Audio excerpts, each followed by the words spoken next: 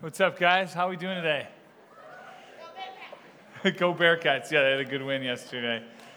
Awesome. It's good to see you guys. It's been a while since I've gotten to be up here and preach, so it's always good to be back. And I love spending my Sunday mornings with you guys, getting to just bring the word and hopefully grow together in Christ. How are you guys feeling today? Is anyone in here tired? Feeling a little bit worn down? Yes? Okay, that's a vibe that I've been getting a lot from people. I think this is a time of year where, I don't know if it's just like this perfect storm of events that kind of wear on you to the point where everyone is just kind of trying to get through the semester without dying. And I don't know, you got all those assignments that you've been letting build up that you haven't worried about, and you got exams that you're studying for, the weather's starting to get colder. Your roommate, you liked them at the beginning of the year, but now they're getting on your nerves. You know, all of that kind of stuff is coming together now. And so I know that can make really excelling in anything difficult when you just feel tired. So my hope this morning is that I can help infuse a little bit more life and vision into your life this week. And I think we're at a perfect spot, and as we've been going through the letter to the Corinthians, the book of 1 Corinthians, it's a letter that the Apostle Paul wrote to this church that was in a Greek city called Corinth. You know, we've been going through this all semester, and I love the timing of where we've come to this morning, because I think Paul is kind of going to give us a little pep talk here, almost like a coach firing his team up at halftime to go out and finish the game strong, like the Bearcats did yesterday. Good job. So, yeah, as you know, we've been going through 1 Corinthians. We've called this series Messy Church. And the reason is because this church in Corinth that the letter was written to was a mess. And you've seen that as we've gone through some of this. They had all sorts of struggles with sexual immorality. That was a huge problem that they were facing. They had lots of questions, too. They just were kind of trying to figure out how to follow Jesus faithfully. You know, they were wondering, are we even allowed to be married? Like, what does that look like if we do get married? Then last week, Rob talked about meat sacrificed to idols, which you would think, that's weird. Why do I care about meat sacrificed to idols? But seriously, they had questions about idolatry. But the bigger principle that came through there was that Paul was trying to help them understand that they needed to be willing to sacrifice some of their own personal comfort for the sake of others. Okay, that would really be one of the big themes that I think that we could take away from what we saw last week, is this big principle that when you become a Christian, like, your life is not your own anymore. Okay, when you outside of Christ, it's very typical for us to live as king of our own lives. What my desires are the most important thing. I'm really just considering the things that I want to get done in life, and when you become a Christian, that flips. You know, your life is no longer your own, but you start to live for Jesus. And so he starts to elevate the value of other people in your life. And so now you go from a standpoint of only seeking your own good, but being willing to say, you know what, even if this is what's most comfortable and most desirable for me, I'm going to be willing to lay down some of those rights that I have, some of the comforts that I would enjoy for the good of others. And the Apostle Paul was just a beast at loving others. He was passionate about it. You could see this in his life. And if you were in life group, we looked into even more of how he had made these personal sacrifices so that other people could know Jesus. He was passionate about loving other people. And that's great, because so was Jesus. If you ever read the Gospels, you see just how much Jesus loves people. And have any of you guys in here ever read the Old Testament before? Who here has read the entire Old Testament? Okay, a few of you. Good. And if you haven't, I will tell you, it is really good. It's really beautiful. It's awesome. You're going to get to know God more as you do that. But it's also really long. It makes up about 3/4 of your Bible. And most people have a hard time getting through it. It's full of a lot of stuff that seems difficult for us even to understand in our culture today. And I don't have time to preach a sermon about how we should view the Old Testament. But I do want to let you know there's a lot of laws that are in there. As a matter of fact, somebody counted them up. I haven't done it myself, but I've been told that there's 613 different laws that are given in the Old Testament about how Israel was supposed to faithfully follow God. And there was one time that Jesus was asked what the most important one out of all of those 613 laws is. Now, I don't know about you, I would have a hard time with that. Like, I have a hard time picking what cheesecake I want to order at the Cheesecake Factory. And I don't know if they're up to 613 flavors yet, but they're getting close. I'll just say that. They have a spiral-bound menu. So the fact is, I have a hard time with things like that, but Jesus, being who he is, and he's being way smarter than I am, didn't have any trouble with this question. When he was asked what the most important commandment was, he responded with no problem, and he even went above and beyond, gave the second most important, and told you how I'm going to summarize every law in the Old Testament in just a few sentences. And so this is what we see here. This comes from Matthew chapter 22, verses 35 through 40. It says, one of them, an expert in the law, tested him with this question, "Teacher, which is the greatest commandment in the law?" Jesus replied, "Love the Lord your God with all your heart, with all your soul, and with all your mind. This is the first and greatest commandment." All right, he's already answered their question, but now extra credit. "And this second is like it. Love your neighbor as yourself. All the law and prophets hang on these two commandments." It's like mic drop, right? He's done it. He's picked out, hey, you want to know what God's getting at in all of these laws, all the law, all the prophets, everything that it's hanging on?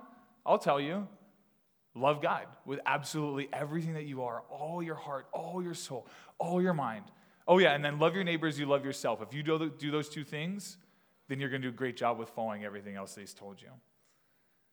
And when you go through the book of 1 Corinthians, really, you can see it all relating back to these two things. You should be able to look at your life and the way that you're living, the things you're doing, and I hope that you can start relating it all back to this idea of loving God, loving people, loving God, loving people. This is what he's called us to do in our lives.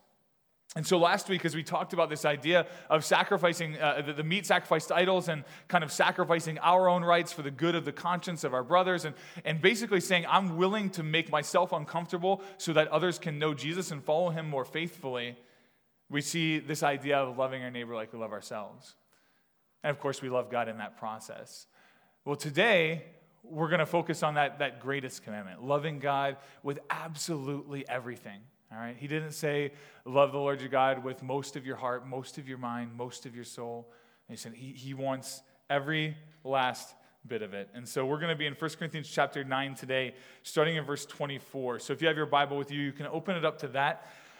But before I dive into our main text, I actually just want to pray together.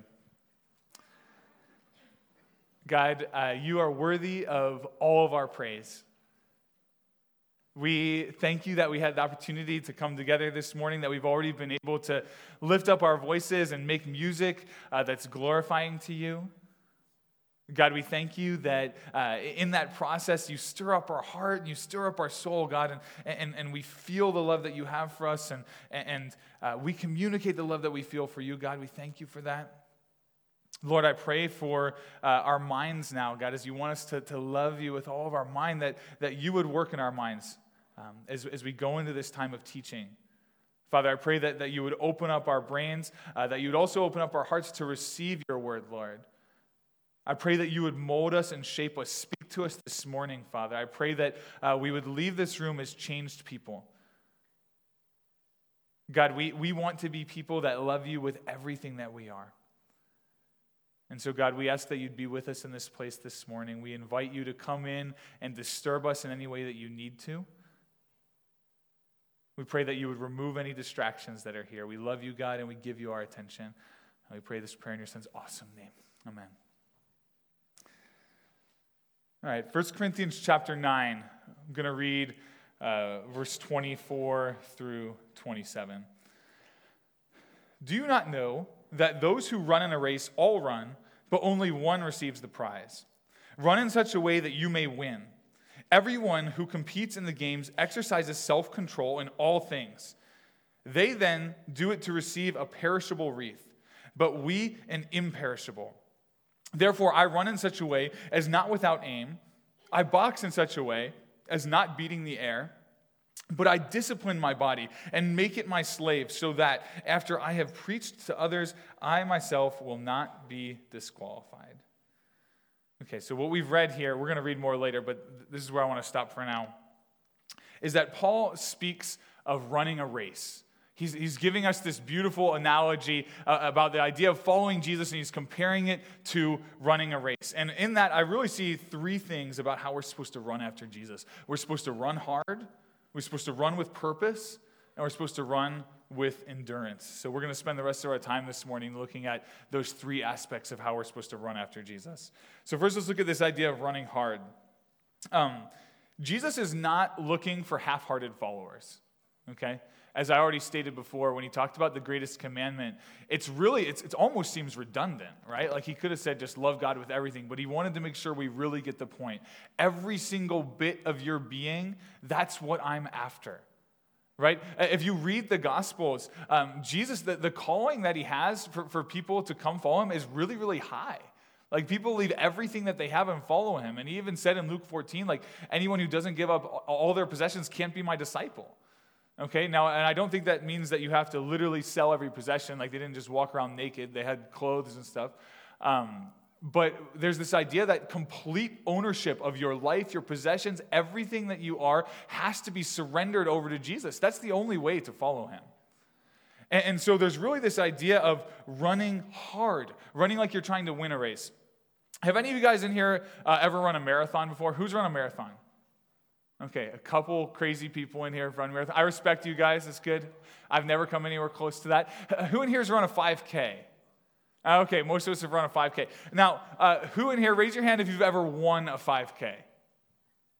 Okay, we got a couple winners. Okay, now, for the rest of us normal people, we've never even dreamed of winning a 5K, right? Like who in here, when you entered the 5K, had any intention of winning that race? Okay, the people that actually won, right? Okay. For the rest of us, that was never even on our radar. You know, we just had that run here at UC a couple weeks ago, at however many Ks that was. I think there were different amounts. And, you know, there's all these people that come out to run these races, and the vast majority of them have no intention of winning the race. It's not even their goal. They're just running to participate. And that's perfectly fine. Like, there's nothing wrong with running one of those races to participate. But that's not the way that we're supposed to run after Jesus. And my fear is that a lot of us run after Jesus the way that I run a 5K, where it's like, I'm just happy to participate. You know, I just want to be along for the ride. And Paul's saying, man, that's not the way. I want you to run like that one guy that's going to be able to win the prize, right? And this isn't designed to inspire like a bunch of competition among Christians, so you're always comparing yourself and saying, I'm better than this guy. No, it's to communicate the effort with which you run. When I go out and run a 5K, I'm just trying to finish. I was like, man, I want to make sure that I don't have to walk for any of this. I'm not giving it every ounce of energy that I have. I'm not training all the time. I'm not thinking about the way that I eat and the way that I sleep and all these other things that relate to how well I'm going to perform. I'm just out there kind of doing it. And I think it's sad to say that most of us probably follow Jesus that way. Just kind of happy to be along for the ride, happy to be at a good enough level, right? As long as I kind of have faith to where like, hey, I'm going to get into heaven, I'm cool. That's not what Jesus is looking for. And I think that this kind of mentality can invade lots of areas in our life, right? We just want to like do just good enough to pass the class, okay? I don't have to get an A or whatever. Just let me pass the class. Or like at your job, yeah, I want to do good enough to like not get fired or at least not get like dirty stares from my boss. But I don't really care about like excelling in my work. You know, I want to give to the poor enough so that I don't feel guilty and I can like feel like I'm a good person. But I don't really like want to actually make a difference in the way that I help people. And we could go on and on with down the line with this, but we've done this, I think, with Christianity, where we've kind of reduced the very high call of Jesus to the call of, well, as long as I'm around for the ride, it's good, and I'll take my participant ribbon and be happy. And yeah, here's the thing. I want you to realize this. We are saved by faith in Jesus. Like, Jesus has done the work for us. He's the author and perfecter of our faith. He's run this race for us. It's amazing and awesome and good. The cool thing is that as we come into true faith with him, that faith cannot help but manifest itself in our lives. Okay? Your life is going to have to start showing fruit. As a matter of fact, in John 15, Jesus promises that the Father will prune all the branches that stay in him so that they bear more fruit. If you're running with Jesus, he's going to constantly be spurring you on to run harder and run closer with him. And so I have to ask, how are you running? Are you running in your faith just to be in the race, or are you running so that you would get the prize? And so how can we run like we're trying to get the prize? Right after telling us that we should run like we're trying to win, Paul starts talking about self-control. And we all know this, like world-class athletes are extremely disciplined people. Every time the Olympics come around, you'll always see these stories on them, or you hear about Tom Brady and his TB12 method and how he's able to stay so good into his 40s and all these various things. But you realize that the reason these people have the success that they have, they don't just kind of roll out of bed and go on natural talent, not the people that are excelling at the highest level. For them, winning is a lifestyle. It's not just something that they do every time the game comes around. It affects every aspect of their life. They eat right. They get enough sleep. I read an article by ESPN that talked about how much LeBron James slept. I'll bet you would never guess how much this dude sleeps. He sleeps 12 hours a night. Yeah, right? 12 hours a night. So now you know why LeBron never gets hurt and how he's able to play so many minutes. Because the dude takes care of his body. He understands that everything, like if he wants to compete at the absolute highest level, then everything about his life, the way he eats, the way he sleeps, everything is going to have to relate to helping him be the best basketball player on earth. And he is. Great athletes stay away from anything that might sabotage their ability to perform well. And man, we need to be people that have that same kind of self-control in the way that we pursue Jesus. Because here's the thing, like they're running after this imperishable wreath Paul talks about, right? Like these dudes exert so much self-control and so much discipline after something that's not even going to last. How much better is the prize that we run for? And so I want to ask you, how are you doing with self-control in your life? What's out of control in your life that's affecting the way that you're able to run after Jesus?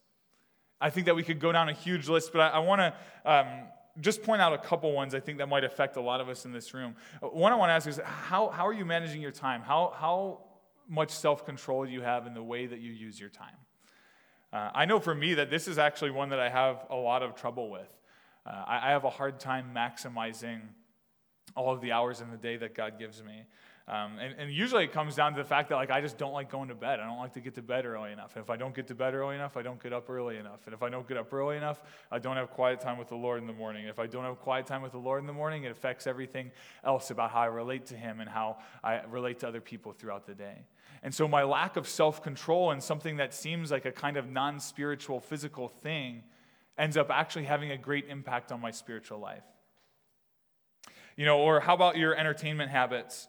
The way that you choose to entertain yourself is going to affect your relationship with God, right? Like if you choose to fill your mind with filthy music, movies, TV, all sorts of sleaze and garbage and stuff in that area, you can't help but think that that's not going to impact your life, right? That's like a world-class athlete eating Twinkies and Ho-Hos all the time. Like it's not doing anything good for helping them to compete at the level they want to.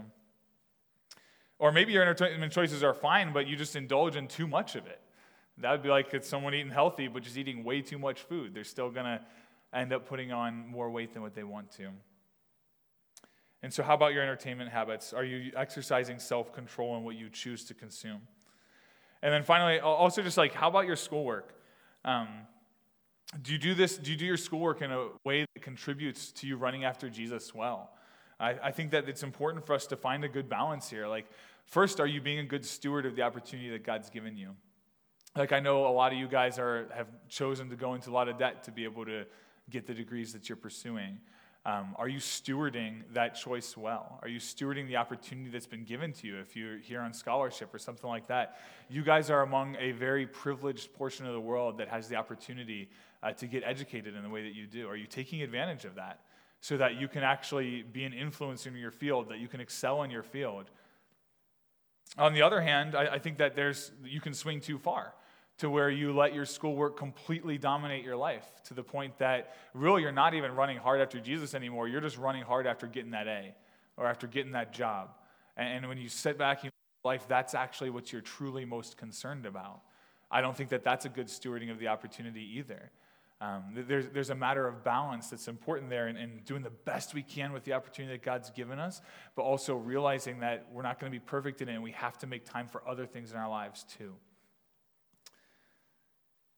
So those are just some areas of self-control that I think we need to examine in our lives. I'm sure that you could think of many others. But the point I'm getting at is, if you want to be a person that runs hard after Jesus, you're going to have to develop in self-control. And the cool thing is, like, God wants to help you with that. If you look at the fruit of the Spirit, one of the things that's listed, the last thing that's listed, is self-control. So as you seek God more, he's going to start building that more in you. It's something that the Spirit naturally produces. Now, not only do we want to be people that run hard, but we want to be people that run with purpose, right? If we look at 1 Corinthians 9, 25 through 26, just looking back at that, it says, everyone who competes in the games exercises self-control in all things. They then do it to receive a perishable wreath, but we an imperishable. Therefore, I run in such a way as not without aim. I box in such a way as not beating the air. Okay? If you want to be a person that runs hard after pretty much anything, then you know that you're going to have to be a person that knows why you're running. Okay? Athletes don't get up out of bed and just accidentally get stronger and faster. It's not how it happens. They realize that they're going to put that effort in training because they have a goal that's in mind. And so this idea of wreaths, I mean, if you're wondering why it's talking about wreaths, back in the time this was written, runners that won the race would get like one of those little crowns that's made out of plants. That's what he's talking about with that wreath. It's gonna fade away. It's perishable. Okay, we've moved on to having trophies and championship rings and stuff now, which last a little bit longer, but ultimately they're still going to pass away. These things are of no eternal value. And he's saying it's not bad to run after them, but man, they're just not lasting. There's much better prizes for us to run for out there. And so we should be people that have an aim to know, I'm running after things that are of eternal value, to know God more and to help others know him, because that's going to last for eternity, right? Like my relationship with God gets to start now and continue into eternity. If I get to introduce someone else to Jesus, that's a relationship that's going to last for eternity. These are the kind of rewards that are imperishable. They're not like that wreath made of plants that's going to just fade and decay and probably end up in the fire or something. So when you look at your life, what's your aim? Like, what are you running for? What are you living for? What's the purpose of life, right? That's one of the big questions. I have these big 4 questions that I talk about with people a lot, and this is one of them. What's the purpose of life? How does your life answer the question about what you're running for? If someone was to observe you for a couple weeks and just follow you around all the time like your little brother or something, and they looked at you and they observed your life, what would they say that you care about? Like if somebody followed you around for a month, saw everything you do, how you spend your time, how you spend your money, things you're thinking about, things you're talking about, what would they identify as what you care about most? Is there any sort of clear purpose that they would be able to see? For Paul, the answer was obvious. It was Jesus, right? Like you couldn't help but look at this guy's life and say, yeah, I can tell what he's running towards. Because everything in his life points back to this, that he wants to know Jesus and help others to know him. All related back to loving God and loving others. And so what he did most was spread the gospel to those who haven't heard. And you can ask this question about the aim of your life on an individual level, and I think that's important, and that's something I encourage you to do. But I also think it's important for us to ask this on a church level. Even here as H2O, why do we exist? Why is this church here on campus? What's the purpose of all of us being here this morning? What's the aim that we have? As a group, collectively, what are we running together towards? My desire for our church is that we would be a passionate community of Christ followers who walk closely with God, and that we change this campus because of it. I remember back when we first planted this church, and I would walk onto the campus, and it just felt kind of dark. Like I remember just kind of my introduction to this place, and there wasn't anything in particular that made this happen. I just was acutely aware of the lostness, of the fact that, man, there's a lot of sheep here without a shepherd. Like there's a lot of people that don't know Jesus. There's a lot of people that are stumbling around in the dark. that don't know what's true, that don't know what life's about, and that don't know that God loves them and wants a relationship with them. And so I started dreaming about, like, man, what would it look like for a church to be here that is able to actually impact this campus to the point where the culture of this campus changes? Like, this secular, like, government-run school is something that would change. That people would walk onto the campus, and even though it's not a Christian campus or anything like that, like, they couldn't help but be here very long until they had an encounter with God because somebody who really loves Jesus shared that with them. And the way that they pursue friendship with them and the way that they speak and the way they live, that people would be surprised, honestly, about what they find here. And that's really been my hope and my dream, is that UC will transform into that kind of place. And I believe God's already been doing that. Like, I see that happening. I see more and more people that are encountering him through his body, but there's still a lot more work to do. And so with H2O, in order to kind of help this happen, we have this mission statement. We don't really talk about it explicitly that much, but it comes off of these 3 E's that we think are going to be significant in helping accomplish that purpose. And the first one is to encounter God. Everything starts here with encountering God. Like, every bit of fruit that we bear has to come out of being in him. Every change that we want to enact has to come out of him being the one that does it. And so the very first thing is encounter God. Jesus said this in John 15, verses 4 and 5. Abide in me, and I in you. As the branch cannot bear fruit of itself unless it abides in the vine, so neither can you unless you abide in me. I am the vine, you are the branches. He who abides in me, and I in him, he bears much fruit. For apart from me, you can do nothing. So first and foremost, as a church, we want to be a people that encounter God, that encounter him on a consistent basis. People that stay in him. That's what that word abide means. That we're people that are constantly near him. And we know that as we're near him, he'll start to produce fruit in our lives. And so as a church, one of the things that we want to do is help create more and more opportunities for people to encounter God.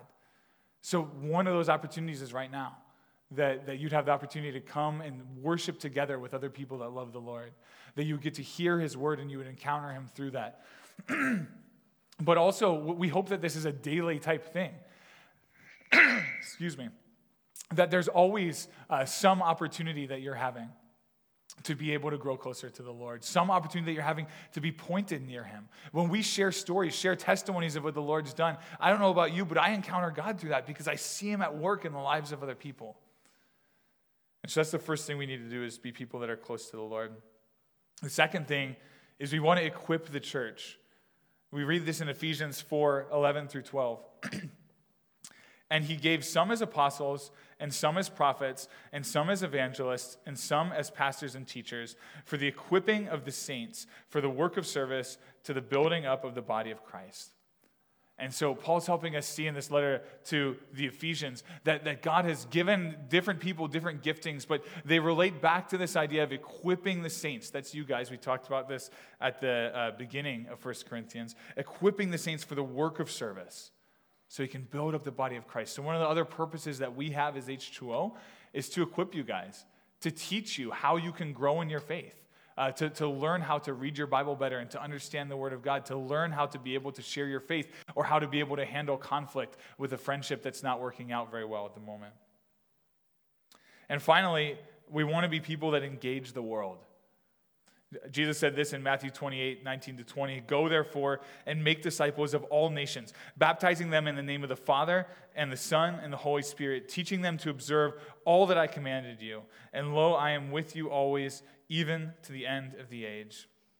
Jesus gave us this great commission to go and make disciples. And so as we're people that are encountering God, we're equipping up others in the church and helping them grow in their faith. The last thing that we want to do also is go out and reach the world, engage in its needs. We live in a world that has tons and tons of needs, and we know that the biggest needs are spiritual. And so those are the main ones that we focus on here. The main thing we focus on is making disciples, introducing them to Jesus, and teaching them to follow him. And the cool thing is that as you do that, that starts to transform the world in every other regard. Because when God gets a hold of a person's life, I don't care what social issue it is that you're interested in, that's going to start to get better. Like as a person learns to love God and love other people. It's the most comprehensive transformation that can happen. And it's the greatest need that a person has. And so we want to focus on going forth and making disciples, engaging in the world around us. And so that's our aim at H2OUC. We hope that you guys buy into this and that you'll join along with us and that we can run together as people that are united in that purpose, people that are running with an aim. Now, I want to turn our attention back to our main text, and we're going to finish chapter 9, and then we're going to get into chapter 10 here, and we're going to kind of close up this analogy about running, and then Paul's going to get into a little history lesson, which is great because he combines two of my favorite things, sports and history. But yeah, so let's go to 9:27, and then we're going to read through chapter 10, verse 13. After talking about how he needs to run hard, to run with purpose, he says this in verse 27. But I discipline my body, and I make it my slave, so that after I have preached to others, I myself will not be disqualified.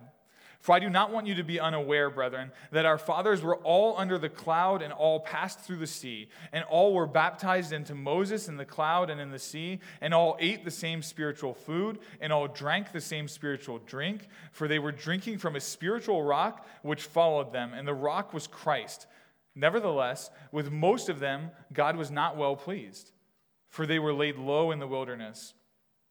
Now these things happened as examples for us, so that we would not crave evil things as they also craved. Do not be idolaters, as some of them were, as is written, the people sat down to eat and drink and stood up to play. Nor let us act immorally, as some of them did, and 23,000 fell in one day. Nor let us try the Lord, as some of them did, and were destroyed by serpents. Nor let us grumble, as some of them did, and were destroyed by the destroyer. Now these things happened to them as an example, and they were written for our instruction, upon whom the ends of the ages have come. Therefore, let him who thinks he stands take heed that he does not fall. No temptation has overtaken you, but such as is common to man. And God is faithful, who will not allow you to be tempted beyond what you are able, but with the temptation will provide the way of escape also, so that you will be able to endure it. All right, so this teaches on that kind of final main point about running that I want to hit on, which is the idea that we need to be people that run with endurance. We've seen we need to run hard, we've seen we need to run with purpose, and now we see that we need to run with endurance. Most of what we read was a history lesson. And so those of you that raised your hand about reading the whole Old Testament, maybe you were aware of some of the things that he was referring in there.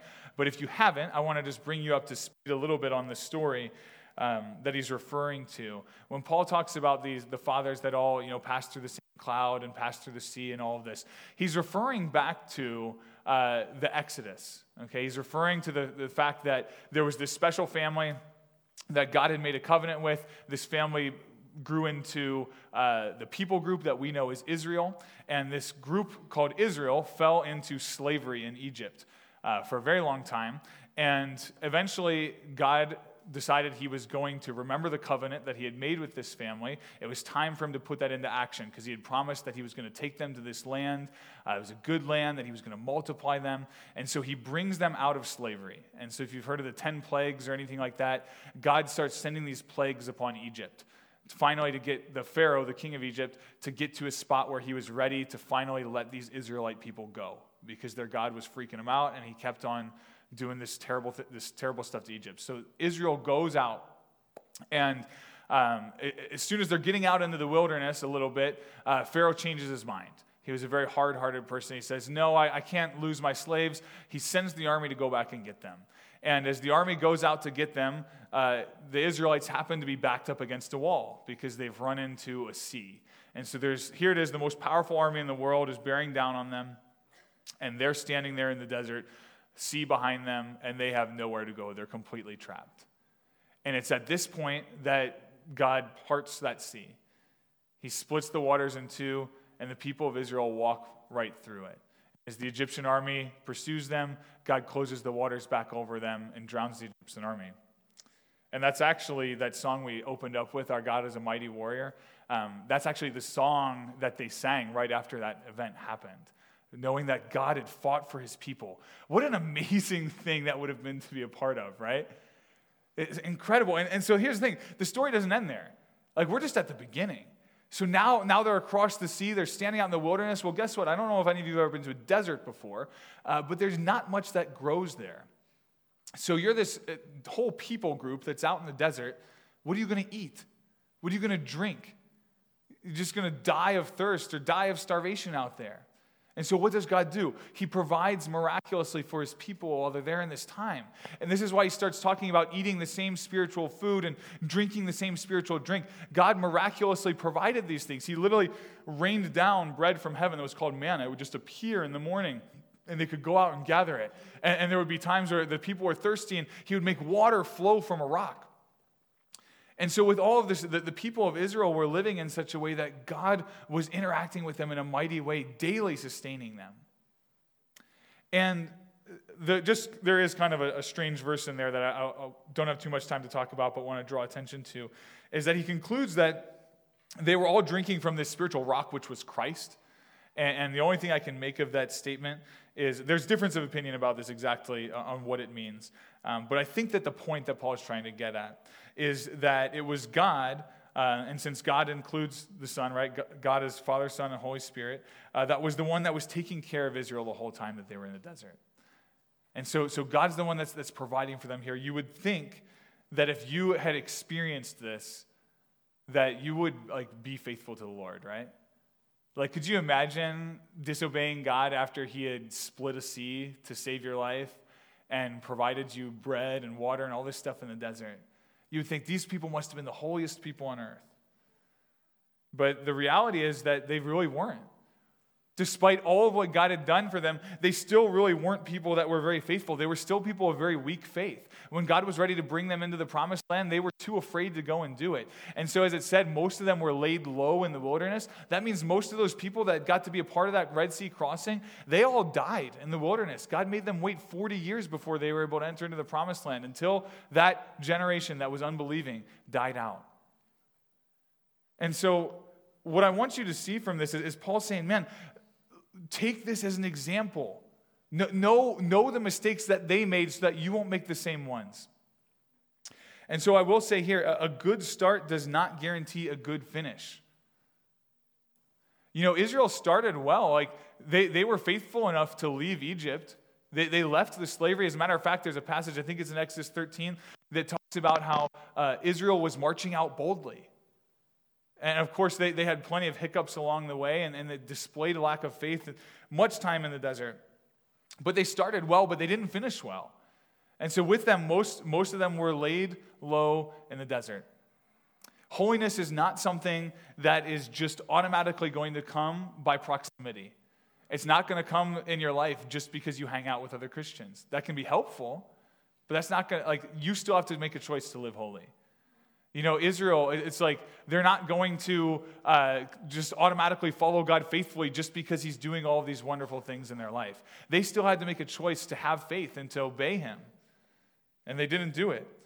And so Paul says in 1 Corinthians 10:12, he says, therefore let him who thinks he stands take heed that he does not fall. He's trying to help warn them. Man, don't think that you can just run your life on autopilot. Just as that guy that's along for a race, participating, not really running hard, not really watching your life, you need to make sure that you keep close watch over your life. That you know how you're running, why you're running, where you're running. Paul himself even said that he needed to be aware of this fact. In verse 27, he said, but I discipline my body and make it my slave so that after I have preached to others, I myself will not be disqualified. He's saying, even me, this guy that's going around preaching all the gospel to all these other people, I have to remember to still preach the gospel to myself. Because the last thing I want to do is live this life where all I do is I go and I'm ministering to all these other people and investing in all these other people, and at the end of the day, I forget to actually invest in my own relationship with God. And I think that this is a pitfall that all of us need to watch out for. We have to keep careful watch over our own lives as we go about the process of ministering to others. We need to be people that are serious about pursuing holiness. People that are serious about running closely with God. About setting our eyes on him. And here's the not only has God allowed us to run with him, right? That he's forgiven us of sin. He's brought us into relationship with him if you're a Christian. But the cool thing is that not only has he forgiven your sin, but he's delivered you from slavery to it. That you don't have to be people that continue to live in sin. I love this verse in 1 Corinthians 10:13. I love it and hate it at the same time, but mainly love it. No temptation has overtaken you, but such as is common to man. And God is faithful, who will not allow you to be tempted beyond what you are able, but with the temptation will provide the way of escape also, so that you will be able to endure it. Man, here's why I love that. There's no temptation that is ever going to come my way that I don't have the opportunity to say no to. Right? God is always going to provide a way out. Now, yeah, I still live in this body of flesh. That means I'm still going to experience temptation, but I don't have to yield to sin anymore. I've been delivered from that. We are not slaves to sin. And it bothers me.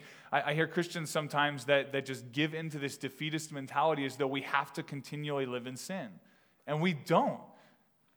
Yeah, we're still subject to sin. We're still subject to temptation. And do most of us fall on a consistent basis? Yes, I include myself amongst that number. I already talked to you how much I struggle with time management. I struggle with pride. I struggle with lust. There's all sorts of things. But here's the reason why I said I hate this verse. Because that means that when I do those things, that's me choosing to do that. God's given me the opportunity to say no. And so it's a very empowering thing, and that I have the opportunity to say, no, I'm not going to do this. The thing that's difficult about it is when I do, it's man, it's okay. This is something that I chose to do. And so, man, we need to be people that are serious about living in the freedom that we have. You know, you're stuck in an addiction or something like that. I'm not trying to guilt trip you or make you feel awful about the fact that you can't seem to get out of this sin. What I'm actually trying to do is help you realize you have been delivered from this. You don't have to keep submitting to it. And is there a difficult process that may be involved in trying to overcome an addiction? Are you going to need help and all this stuff? Yeah, that's part of why we run together. Don't be afraid to confess your sins to others. That's a very biblical thing. We need each other to help stay on track. But I at least want you to realize that there's hope. You're not fighting for a lost cause. You know, one of the things that we need to learn how to do if we want to be people that walk in holiness, that run faithfully, that learn to take that escape hatch, right? That's what he says here. But with the temptation, that God will provide the way of escape so that you'll be able to endure it. And so I think that one of the things that we need to realize is we need to understand when we're being tempted, and we need to pray that God will show us where the escape route is. That we would learn to flee from situations that we know are not going to be good for us. The Bible talks about fleeing from sin a lot. As a matter of fact, 1 Corinthians 10:14, the very next verse we would have read, says, "Therefore, my beloved, flee from idolatry." If we go to 1 Corinthians 6:18, which we read earlier this year, "Flee immorality. Every sin that a man commits is outside the body, but the immoral man sins against his own body." 2 Timothy 2:22, "Now flee from youthful lust and pursue righteousness, faith, love, and peace with those who call on the Lord from a pure heart." So even there, once again, we get this idea of fleeing and also pursue righteousness with people. That's the idea where I want you to say, what are you running for as an individual? And then who are you running with? What are we running for together as a group? Because we're going to be much better if we run together. Now, I think that part of the reason we find ourselves falling into sin all the time is because we haven't learned to flee from sin in the way that Paul talks about. And I know that's true in my own life. Oftentimes I'll sense the danger of a situation. I'll sense the fact that I need to flee, and I simply choose not to. And I choose to walk into what I know is going to be wrong or what's going to send me down a bad path. Now, the next time that you are tempted, just pray. Pray that the Lord will show you the escape route and that you'll learn to flee there. And if you don't do well, if you choose not to take it, then okay, confess your sin, get back up, and learn to flee the next time. Because there's hope in you being able to live in righteousness. Now, there's something else here that I think is really encouraging. The Christian life is not just about fleeing from sin. That there is an aspect of, we want to run from sin, but it's also running to someone. We're not just running away from something, but we're running to someone. Hebrews 12:1-2 says this, "Therefore, Since we have so great a cloud of witnesses surrounding us, let us also lay aside every encumbrance and the sin which so easily entangles us, and let us run with endurance the race that is set before us, fixing our eyes on Jesus, the author and perfecter of faith, who for the joy set before him endured the cross, despising the shame, and has sat down at the right hand of the throne of God. This is how you run with endurance. You want to learn how to do this part? Fix your eyes on Jesus, the author and perfecter of our faith. That's how you run with endurance. You do it by stripping off everything that's weighing you down and fixing your eyes on your goal. And with that goal starts to help you push along, right? I know I haven't run a marathon, as I've already told you guys, but I can only imagine that as you see that finish line, like you see your goal there, you kind of just get that extra burst of energy. And the cool thing is we get to set our eyes on Jesus, the author and perfecter of our faith. But also, what did Jesus say in Matthew 28:18-20? When I read that at the end there, he said, "Go therefore and make disciples of all nations, baptizing them in the name of the Father, the Son, and the Holy Spirit, teaching them to obey all that I've commanded you. And, lo, I am with you always, even to the end of the age." So here's the cool thing. We get to set our eyes on Jesus, the author and perfecter of our faith. But guess what? He's running with us too. So in that marathon, you only get to see that finish line at the very end. You've got to vision it. You've got to keep it in your mind, but you don't actually get to see it. For us as Christians, we're running along, and guess what? That goal, our finish line, is running along with us. Like, isn't that a cool picture? He's running along with us there. And the reality is that, man, Jesus, the author and perfecter of our faith. Jesus is the one that gives us the escape route. He's our ultimate escape, right? We read in 1 Corinthians 10 about how God will always provide a way out, right? And I believe that there's a real practical, like right now value to that of God is going to give you a way out. But here's the cool thing too. He gave us the ultimate way out even to begin with by Jesus dying on the cross for our sins. Not only is he the one that will provide us a way to escape from sin, but he is our escape from sin. 2 Corinthians 5:21 talks about how he became sin who knew no sin, so that in him we would become the righteousness of God. And man, this is the gospel. Like the fact that why can we escape the consequences of sin? Why can we escape the wages that we've earned? Romans 6:23 says the wages of sin is death. But the free gift of God is eternal life in Christ Jesus our Lord. Jesus Christ was God in the flesh. He walked the earth, lived a perfect life, lived the life that we should have lived, but none of us have been able to. He was crucified, murdered on the cross. He did that not because he couldn't deliver himself from it, but because he chose to take the cross. He chose to take the shame, just as we read about in Hebrews 12. Why? Because he knew that on that cross, the wrath of God would be poured out. And that his blood would cover our sins. So as Jesus is on the cross, he's taking the wrath of God that every one of us rightly deserves for our sin. And God is very serious about that. You know, we read in the history lesson that Paul gave us that God laid low those people in the desert. And he listed the sins they were going through, and he went through example after example. I mean, God killed those people in the desert. He takes sin seriously, and he will punish sin. You can read Revelation. God hasn't changed. Jesus Christ is the same today and forever. And the fact of the matter is that there is still coming wrath for sin. But the cool thing is, man, God also loves us. And so rather than just leaving us to sit under the wrath that we deserve, the wages of sin, that's death that we deserve, that we've earned, he says, I'll take that upon myself. I'm going to go to the cross. I'm going to die the death that you deserve. I'm going to bear the penalty of what God promised disobedience would be, which is death. And I'm going to raise 3 days later. And in doing that, when Jesus rose from the grave, what did he do? That was a declaration of victory, that Jesus had conquered sin. He had conquered death. And that in him we can have life. And so I encourage you, if you are a person that puts your faith in him, that you follow him into death and you follow him into life. And so as you follow him into death, you follow him into death, and that you put to death the deeds of the body, the flesh, all these evil things, the sin that we've been talking about, stripping off. You lay that down. You lay down being king of your own life. You say, no, I'm not king anymore. I'm going to follow you. I die to my old self. You're king now. And here's the thing. We're raised to life with him. But we get to walk in the newness of life. This is that idea that we're no longer slaves to sin. We get to be people that run along with endurance with our God.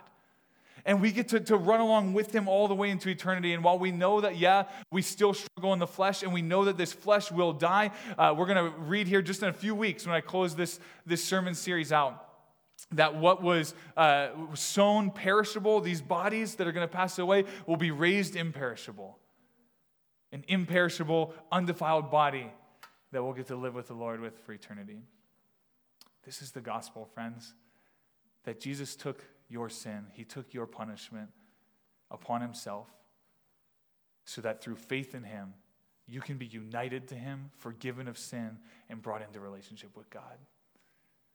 And that's just the beginning. That's the beginning of a relationship that lasts from now into eternity. So if you haven't done that, then my encouragement to you this morning, I exhort you with the strongest words I could that you would take that offer. And if you don't know how to do that, then I'd be happy to talk to you after the service. I know there's people that will be praying in the back that you can speak with if you want to talk about how to start running with Jesus.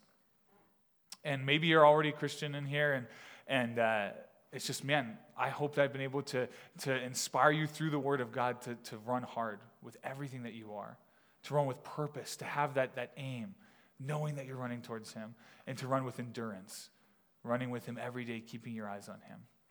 Let's pray. God, we thank you that you're good, and that we can trust you, that you are the one that gives us everything. You're the one that gives eternal life. You're the reason that we can be forgiven of sin. You're the reason that we can have hope in the resurrection. You're the reason that we have hope of being able to walk in holiness. God, I pray your strength upon us here in this room today. God, as we've confessed already this morning, many of us are weary. Many of us are tired, God. We need your strength. So God, revive us. I pray that even in this time of worship that we go into, that you'd speak to our hearts, our souls, our mind. God, everything that you call us to worship you and love you with, I pray that you'd minister to us in those areas. God, help us to be people that love you well and that love others well. We bring this worship time before you as an offering of praise. And God, we ask that as we go throughout our week, that you would constantly keep your word on our mind, that your spirit would minister to us, and that we'd be people that walk closely with you. We love you, God, and we pray this in your son's awesome name. Amen.